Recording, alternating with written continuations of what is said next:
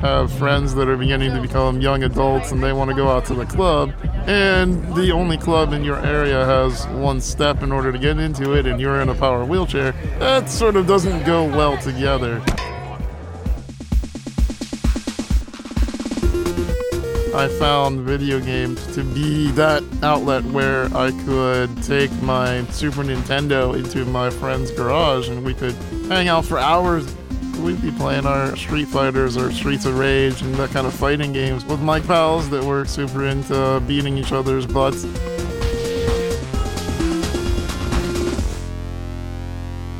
That butt-beating virtual Street Fighter is Steven Spahn, COO of the nonprofit Able Gamers.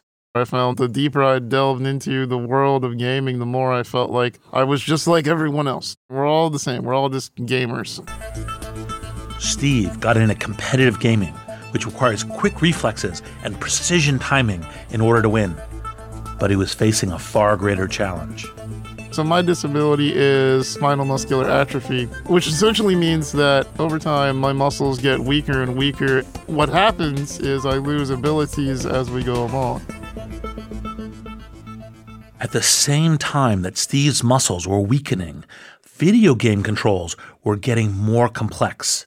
But Steve was determined to game on.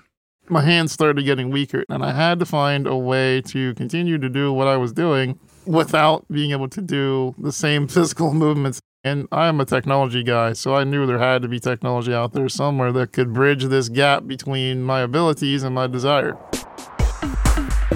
During his research, Steve turned to Able Gamers. At the time, it was a blog aimed at helping disabled gamers continue to play. There was an article that the founder, Mark Barley, had put up about you can't play World of Warcraft with only one arm. And I knew that that was baloney. So being the adolescent 20-year-old that I was like, haha, Mark, you're wrong. This is why I'm right. And you suck. And instead of turning me away like the snot-nosed little kid that I was, he was like, oh yeah, you think you can write better? Write better. And I'm like, oh yeah, well I will. I'm going to do better than you. Despite that adversarial beginning, Steve and Mark soon hit it off. Mark and I got to work and we created a guide for developers to be able to make their games as accessible as possible. Many of these measures were simple tweaks that would have huge impacts for millions of disabled gamers. But the biggest stumbling block was the classic game controller. Picture it, small buttons clustered close together, teeny twin joysticks positioned to fit under each thumb. It's a design aimed at amplifying the smallest of movements into on-screen glory. But for disabled players, it can be a frustrating, alienating obstacle. Not everyone's abilities include being able to grab a standard controller with both hands in order to play. One day, a giant of the gaming world came calling: Microsoft. So Able Gamers got to work in secrecy with Xbox for over 3.5 years. They basically said, you need to see the super cool thing that we're doing, and we think you have some amazing advice for us. We went, yeah, cool, this sounds awesome. That super cool thing was called the Xbox Adaptive Controller.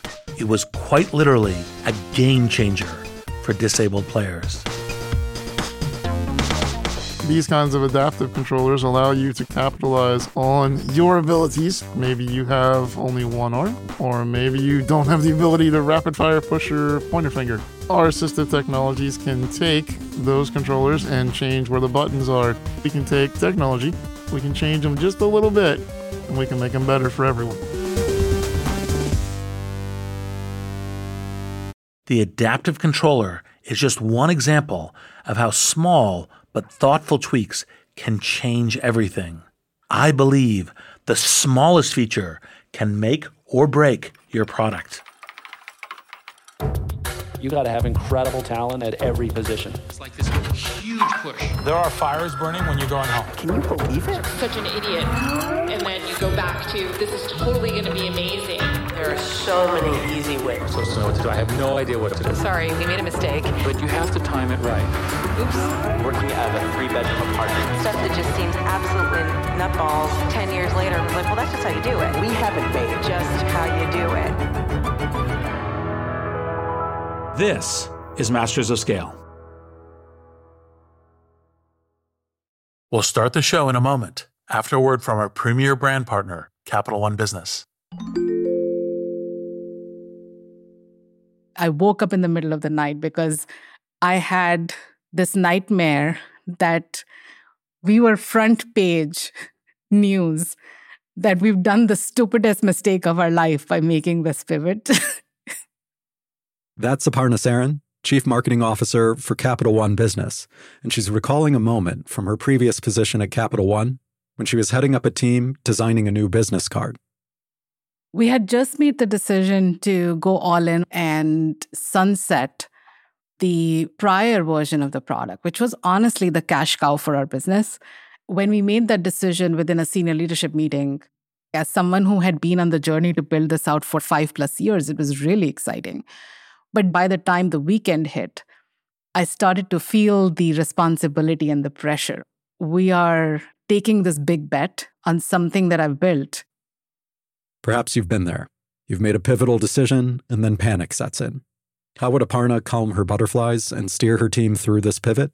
We'll find out later in the show. It's all part of the Refocus Playbook, a special series where Capital One Business highlights stories of business owners and leaders using one of Reid's theories of entrepreneurship. Today's Playbook Insight: have multiple Plan Bs.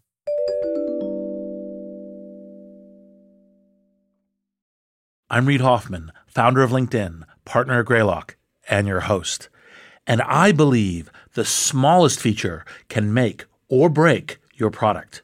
The challenge is recognizing the impact of that feature and making sure it's actually positive. As a founder or a product manager, you should always be on the lookout for small changes that can have an outsized impact. While small changes typically lead to incremental improvements, every so often, the impact is exponential. I wanted to talk to Whitney Wolfe about this because both of the products she's launched are known for a single distinguishing feature that set them on the course for massive growth. She was a co-founder of the dating app Tinder, famous for letting users swipe right on potential matches.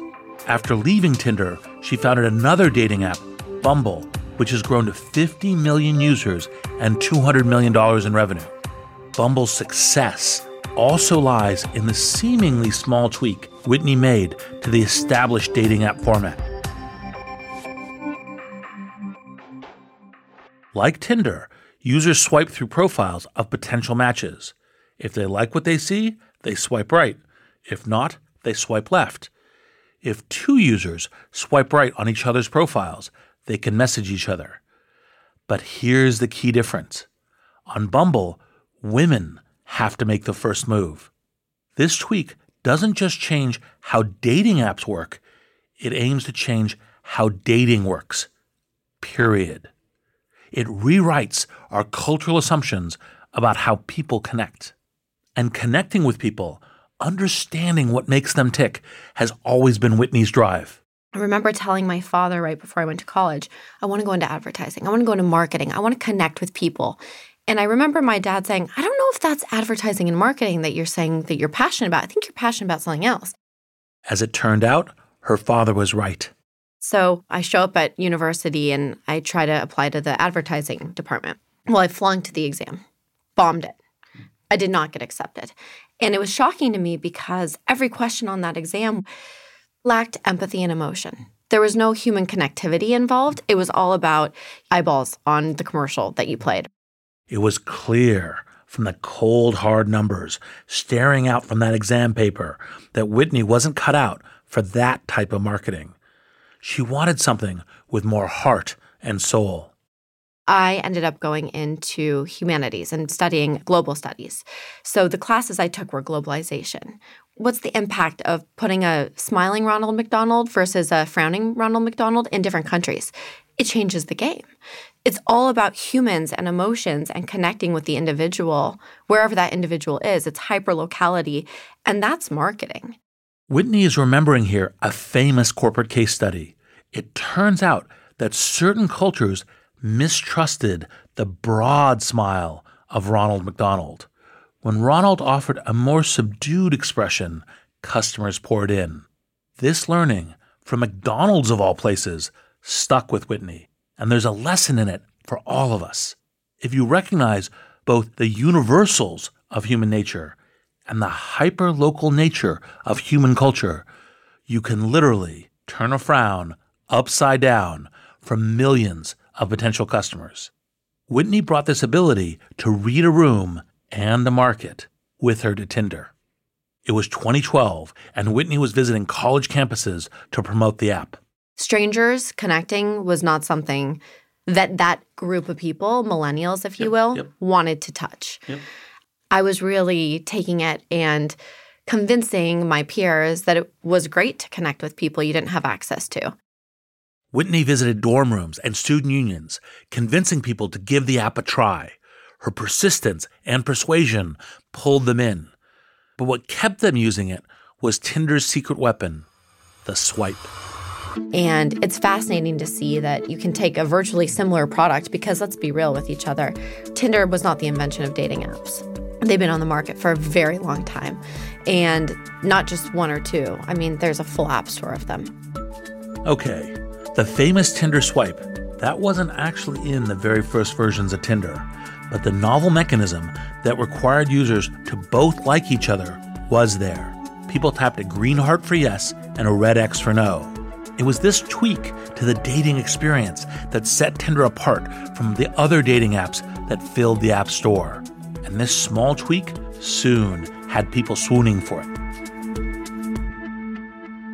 Nowadays, you can swipe for just about anything. Shoes, apartments, tweets, dinner options, baby names, when you want to adopt a pet or even a child. The swipe has become as much a part of our shared user interface as the double click or the desktop trash can. The swipe made Tinder hugely popular. Within 2 years of launching, it was processing 1 billion swipes per day. But the swipe also contributed to a darker side of the Tinder experience. It was a side Whitney and her Tinder co-founders had not foreseen. We had this product, and we were getting all of these people to basically get on it and then go free, match with each other, talk to one another. You're on it now, do as you want. But no one had really been able to imagine just what could come. I don't think at that time we were thinking, well, people are going to get married and have babies, or this is going to end in a really dangerous state.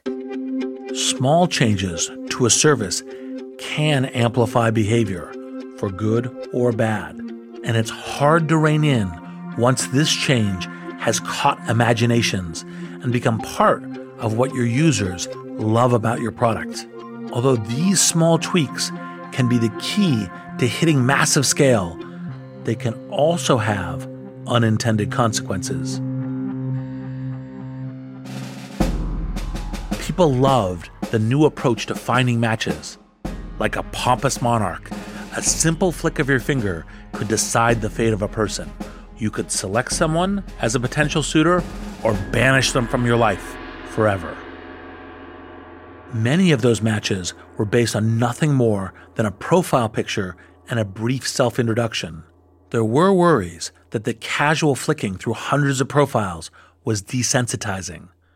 It encouraged people to dismiss other human beings in milliseconds. At worst, it encouraged people to be shallow and insensitive, predatory and vain. And this affected how people viewed each other and how they interacted. Tinder soon became a byword for meaningless hookups. The platform was also rife with reports of misogyny and harassment. No one was thinking of the consequences. And I think what I learned from my time at Tinder was The minute you encourage someone to use a piece of technology, you are inherently responsible. And so I think that always lingered with me as I was there and then as I left. What are the consequences of this technology? And I think what we've seen with this explosion of tech dating or tech meetups is there is a dark side to it. Whitney got firsthand experience of this dark side when she left Tinder following an acrimonious departure.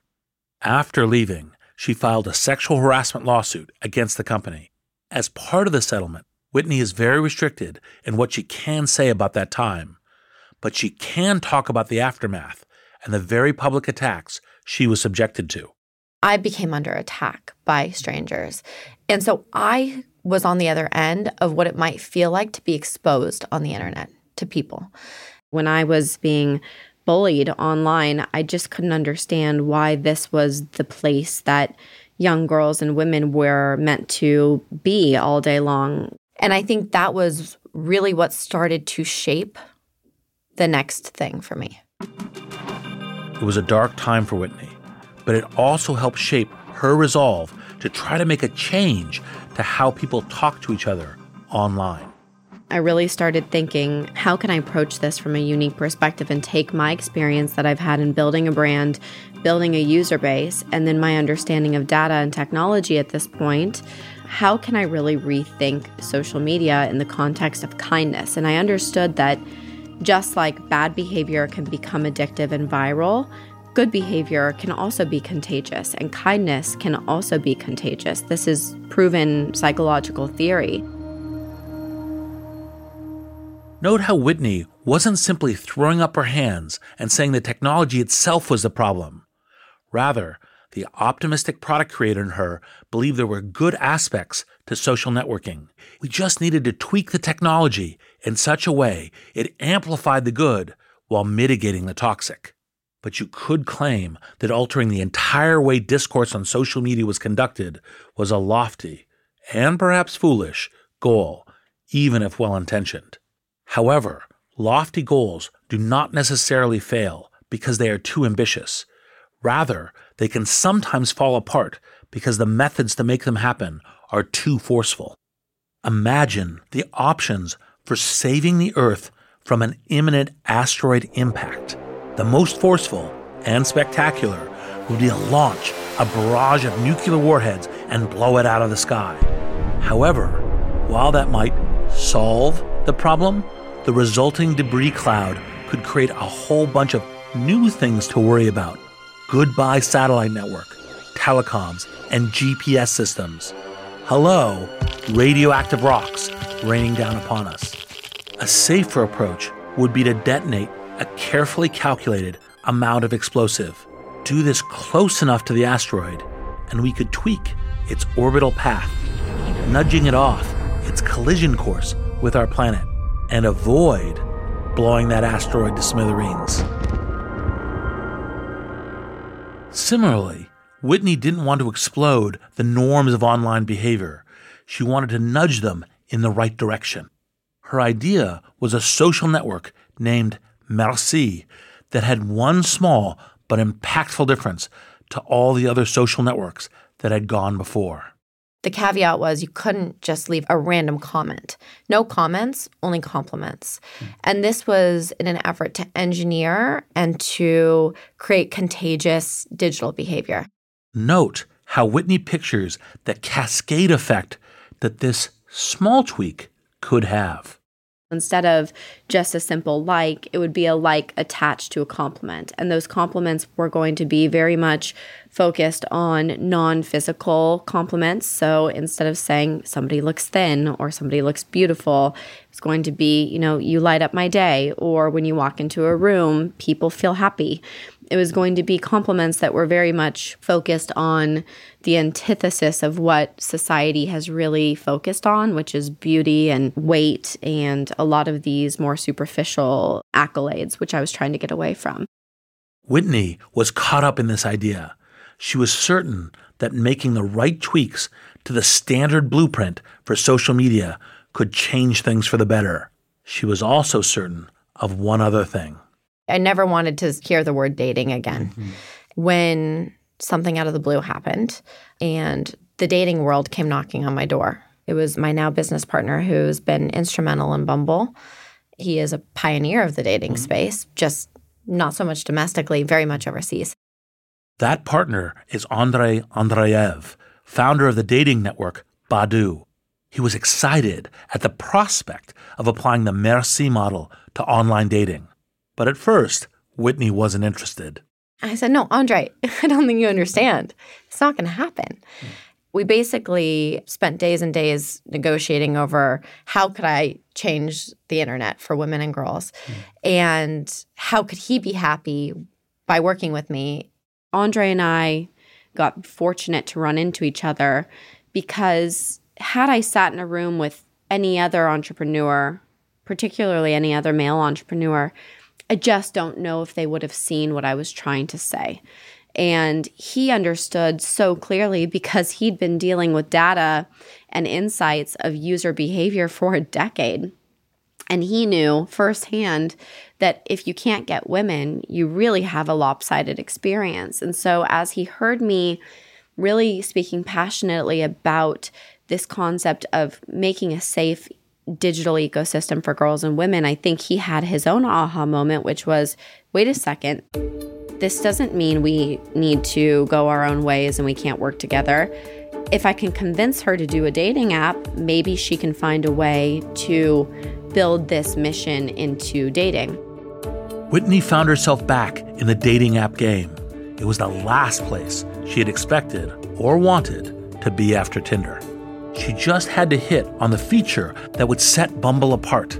Discovering this small tweak would reignite Whitney's passion for an industry that had burned her out, and it just might change the entire way online dating worked.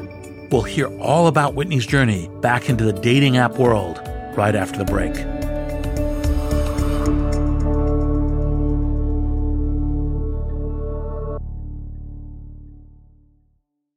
We'll be back in a moment after a word from our premier brand partner, Capital One Business. There was panic that set in that night because I didn't want to let people down. We're back with Aparna Saran of Capital One Business. She was recalling the time she woke up in a cold sweat, terrified that the new product she had been working on might fail. So the next morning, she sat down and wrote an email. It was Sunday morning, and I said, you know what? I'm going to just share this with my peers. It was very emotional. It was sort of a cry for help. Aparna realized that if the new product didn't take off, she needed a plan B, preferably multiple plan Bs. I'm inviting them to be the thought partners so that we are mitigating as much risk as possible, and we have contingency plans in place as we make this move. You write something like this and your heart is pounding, should I send this? It was a super vulnerable moment for me. But then I was I'm going to just send this. What's the worst that'll happen? It can't be worse than being on the front page of the newspaper. So she held her breath and hit send. What happened next would surprise even her. We'll hear about that later in the show. It's all part of Capital One Business's Spotlight on Business Leaders, following Reed's Refocus Playbook.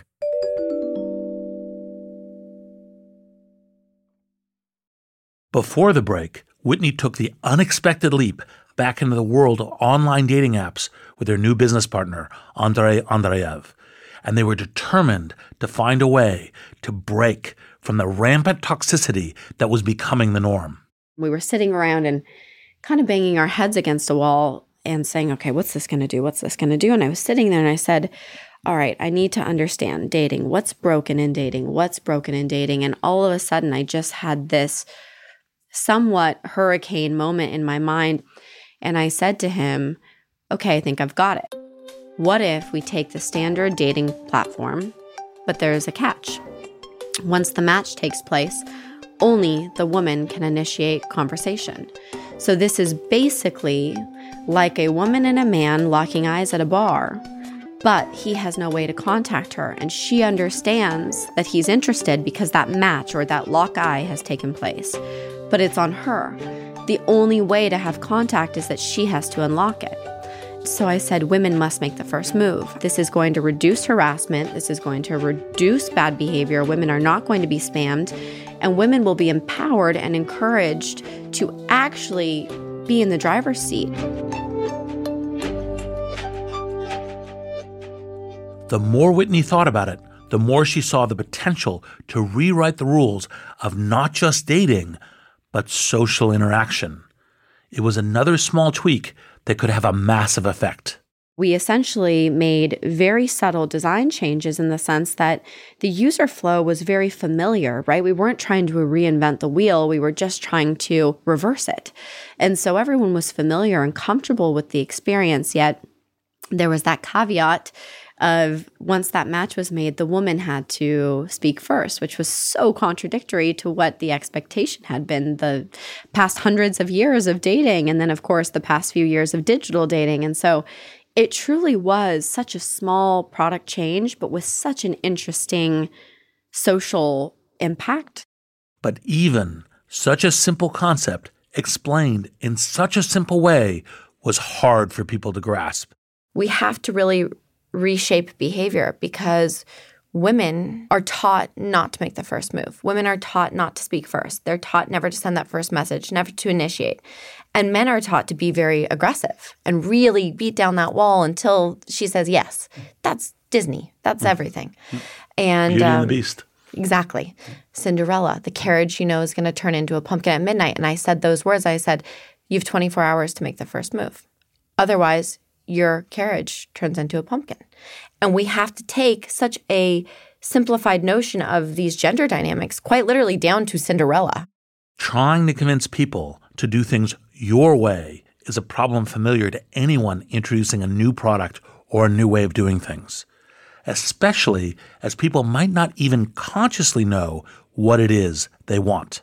This is something Marissa Mayer came up against in the early days of working on Google search. We did a test where we did 10, 20, 25, and 30. Because at the time, Yahoo was serving 20 results per page, and some people were serving as many as 30 results per page, and we wanted to see what the optimal number of results per page was. When Marissa and her team asked users how many results they wanted per page, there was a clear preference. I'd ask people in some of our early user studies, how many results would you want? They'd be like, 20, great. 25, even better. 30, best of all. However, when Google tried serving different numbers of results per page, they found quite a different answer. The answer was 10. It was fascinating, actually, because one of the key measurements was how many searches per user would be done. How many pages deep would they go? How many times do they have to revise? Things like that. So we looked at first page search results requested per user, and basically it fell off dramatically between 10 and 20. 25 was even worse. 30 was worst of all. The results were really dramatic. It turned out that the perceived benefit of having more results per page was offset by a different factor, one that was barely perceptible yet extremely important to users, even if they didn't realize it consciously. The thing that popped was it actually took Google longer to prepare more results. And so one of the things I've always talked about is that latency and time matters a lot more to people than they can usually articulate. Yes. And part of it was that people just didn't want to wait that extra split second. And one of the big advantages of Google is it just was that fast, but waiting longer for more results was just something people generally didn't want to do, especially given that the first 10 results were generally good enough. Google didn't need to convince their users that fewer results were better. They could just serve up the optimum number, 10, safe in the knowledge that this is what people preferred, despite what they might say. However, Whitney faced the challenge of trying to change the way people interact. This is especially difficult when it's something as personal as dating. A lot of women that first heard the idea, why am I going to text for, what do you mean? Why would you ever do that? That doesn't make sense. Building the new system was the trivial part. The really important thing was working out how to make these new and unfamiliar ways of behaving become second nature and make the users delight in the new approach. So how did you start building that new norm? Well, that was really hard. Yes, I suspect. That was really tricky, especially you have to understand where I was at that time. Whitney was still dealing with the radioactive fallout surrounding her Tinder departure. Getting people to follow you down an unfamiliar path is tough, even when you're not a pariah. I had a scarlet letter on me. No one wanted to talk to me. Nobody wanted to work with me. And nobody wanted to download anything I was telling them to download. It was a trying time, and there was not a lot of supporters. And that's why that early team that I gathered, they're still with us today. And we had to push really, really hard. So what was it persistence? Was it techniques to surprise and delight? Was it addictive kindness? What were the set of things to start moving that norm? So back to the smiling Ronald McDonald or the frowning Ronald McDonald, it was all about the way you position this. So you could say to a group of guys, hey, download this platform. You have to behave. If you are disrespectful, you're going to have consequences. And women are the bosses. They're in control, and you have no power. They might run for the hills in 2014. Or you could say, hey, guys, aren't you tired of constantly being the one that has to reach out and just getting rejected time and time again? I mean, that has to be hard for you, right? That must be tiring to constantly have to put yourself out there and get turned down 9 out of 10 times. Well, there's this new product where when you mutually like somebody, they come to you. By reframing the Bumble approach as being positive for everyone, Whitney hoped everyone would embrace it. It is refreshing because it alleviates the rejection from men, but it does something really special on the other side. The whole notion of Bumble is really to recalibrate these norms, right? You think about pre-Bumble connecting online, or even connecting in general. The man starts with the power. The woman is meant to be, damsel in distress. And so that creates this imbalance. It sets up a very dangerous, toxic framework. The whole effort is to take some of that pressure and that aggressive nature away from the man and to infuse confidence, respect, empowerment, equality, accountability, and this lifts the woman up, and it really balances it out. The internet can be seen as a distorting mirror that emphasizes and compounds the uglier aspects of human interaction. However, it can also be a prism that refracts new ways of relating to each other back out into society. So where you think about whether it's catcalling on the street or on a digital platform, men constantly trying to get someone's attention and being rejected at all times, this fuels aggression. This fuels abusive behavior. This creates toxic behavior. And I'm not saying bad behavior cannot happen on Bumble. Trust me, we know everyone that has scaled a business to any extent, even to 1,000 users. You can never control humans, but what you can do is try to point them in the right direction. Unfortunately, we can't make a Bumble-like rule for interaction in real life. Putting an end to the cycle of abusive behavior will take more than a few nudges, a few tweaks, a few new features, and it will need years to take effect. And this is part of the huge power of technology. We can build interaction on the terms we choose. We can also experiment with the rules of engagement. And in doing so, maybe the norms we adopt will eventually filter out into wider society. But there is always the danger of unexpected consequences, even in the controlled interactions like those on Bumble. Initially, Bumble gave women 24 hours to send the initial message to men they had matched with. If they didn't, then the chance was gone. However, men could take as long as they wanted to respond. They might take a day, they might take a week. And so here we launched this product and, we have the best intentions in mind, genuinely. Like, we really have a Northern Star of how do we end misogynistic behavior in relationships? Okay, well, let's start by empowering women, but not in an effort to destabilize men, but to invite them in.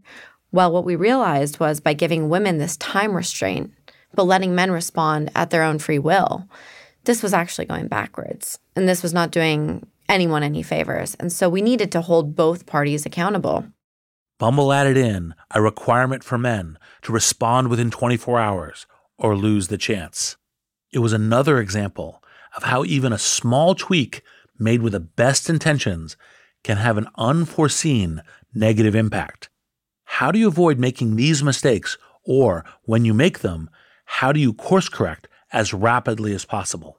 For Whitney, the answer is through keen observation and a deep understanding of your users.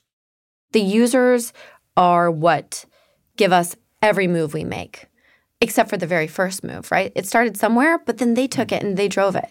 And so women came to us and they're like, hey, listen, we get why you're giving us a 24-hour time restraint. We like it because it kind of makes us move. But I don't think it's fair that he doesn't have to respond to me.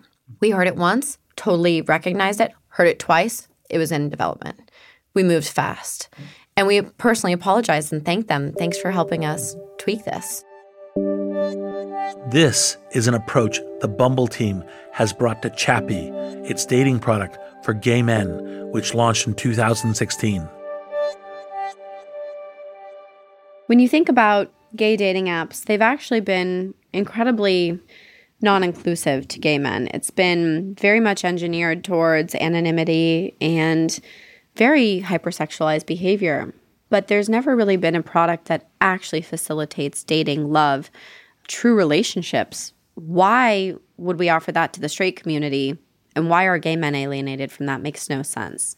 And so the true goal of Chappie is to be an inclusive platform that allows men to be more than just a casual fling. How does Chappie aim to achieve this? Another ingenious tweak, of course. The beauty of the new Chappie is that we have this sliding mode that allows men to really get what they're looking for, whether that's something casual with no commitment, or if that's something more serious in the romantic perspective, or in fact, they might be looking for friendship, in which we give you a dedicated mode for that. So it's really the first app geared towards the gay community that allows gay men to really go after whatever connection they're seeking, not one that they feel has been imposed on them by the product.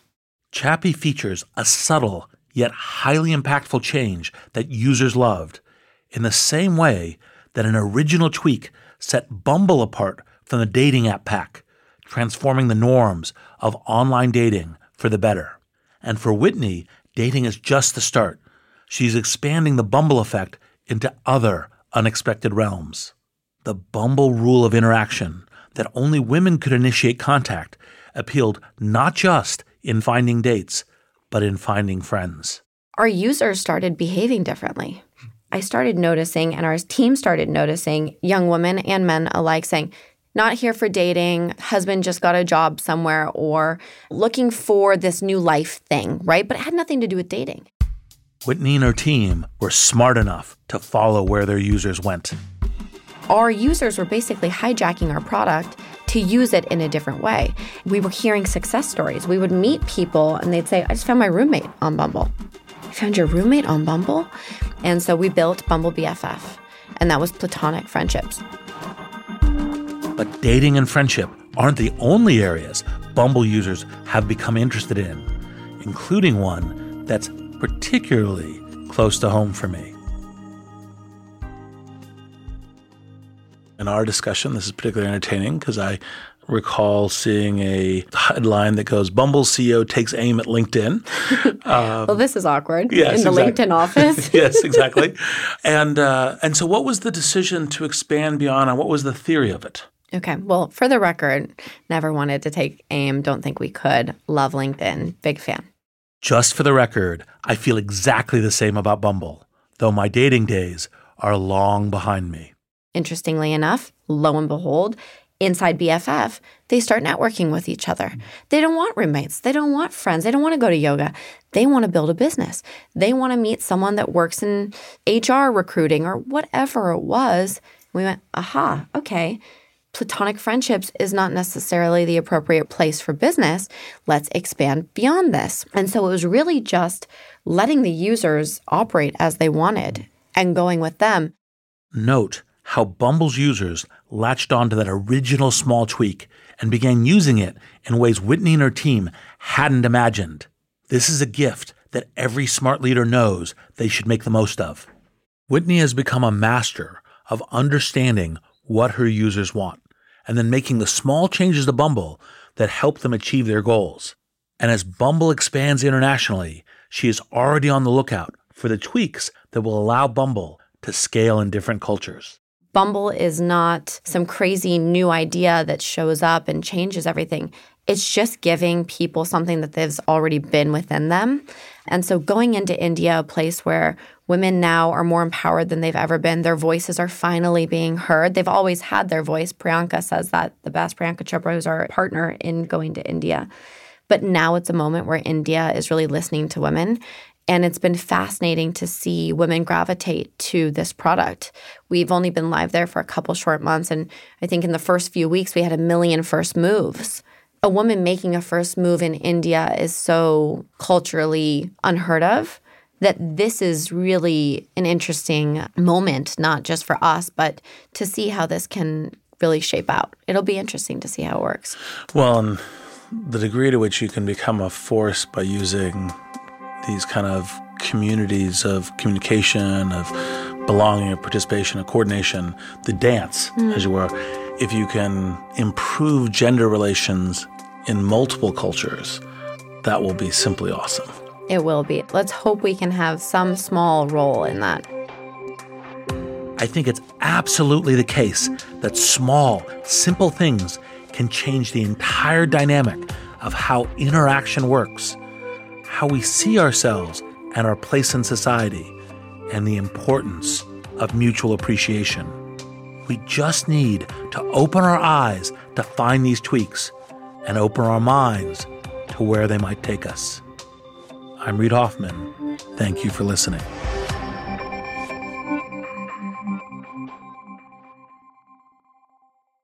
And now, a final word from our brand partner, Capital One Business.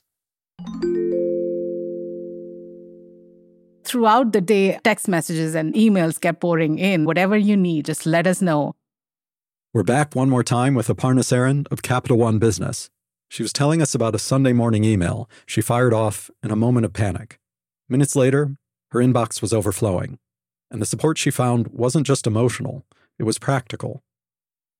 We talked about detailed contingency plans, and we created our go-to-market strategy. Before we are in full rollout mode, we had stage gates so that we could test and quickly learn and iterate. And within a matter of 6 months, as we were rolling things out channel by channel, those stage gates would allow us to pivot if we saw something that we didn't like. That day, Aparna learned a lesson that stayed with her. Having multiple plan Bs doesn't just expand your options. It gives you new opportunities. The best way to pivot is actually open doors for thoughtful conversations, because humility in knowing that you actually don't know everything, as well as the empathy in knowing that disruption is always drastic and abrupt, helps you go through that pivot with other people in a very different way. Capital One Business is proud to support entrepreneurs and leaders working to scale their impact, from Fortune 500s to first-time business owners. For more resources to help drive your business forward, visit CapitalOne.com/businesshub. That's CapitalOne.com/businesshub.